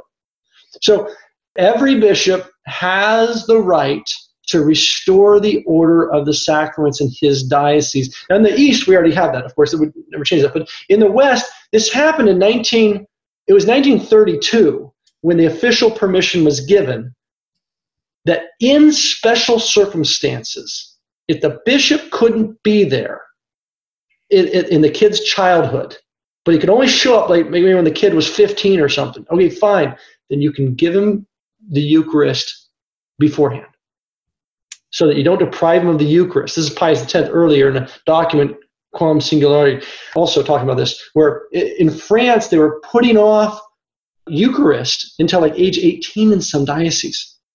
And the argument was, well, the diocese is so big and I can't get over there and I don't have a car. And so Pope Pius X said, that's an abuse. But if it's really the case the bishop can't get there until the kid's in his teenage years, then fine, you can leave confirmation until that time. But you got to give them the Eucharist, at least by they come to the age of reason. It was intended as an exception in certain strange situations. From France, spread and became the norm from 1932 until today. So much so that, again, remember the principle, lex orandi, lex credendi. So what people experience in liturgy and what they see celebrated is what they end up understanding and believing about these sacraments. So that's why these bishops in these conservative dioceses are saying, no, wait, we got to restore this thing, because if our people don't understand baptism and its relationship to the confirmation, then they're not going to understand the Eucharist. And we're going to continue sliding downhill on the belief in the real presence. And so in these dioceses where the bishop's restoring these things, they fight. The catechists fight against them, right? The catechists, well, wait, I've got all my books lined up. I've got all my publications and everything's worked out. In 6th and 7th grade, we do this. In 8th grade, we do that. I don't care. It hasn't worked. It hasn't worked. Besides the Protestant model anyway. You don't educate by Sunday school. You educate by the liturgy. All right. But more on that next week. Thank you so much, Father, for leading us through this. And we're just grateful for your expertise in leading us through the text. So we appreciate it. May God bless you, and we will see you, God willing, next week. Glory be to the Father, and to the Son, and the Holy Spirit, both now and ever, and into ages of ages. Amen. We hope you enjoyed this presentation from the Institute of Catholic Culture. If you'd like to learn more about the mission of the Institute and how you may become a part of this important work, please visit our website at www.instituteofcatholicculture.org or call us at 540-635-7155. And may the glory of Christ Church be ever more manifest upon the earth. St. John the Evangelist, pray for us.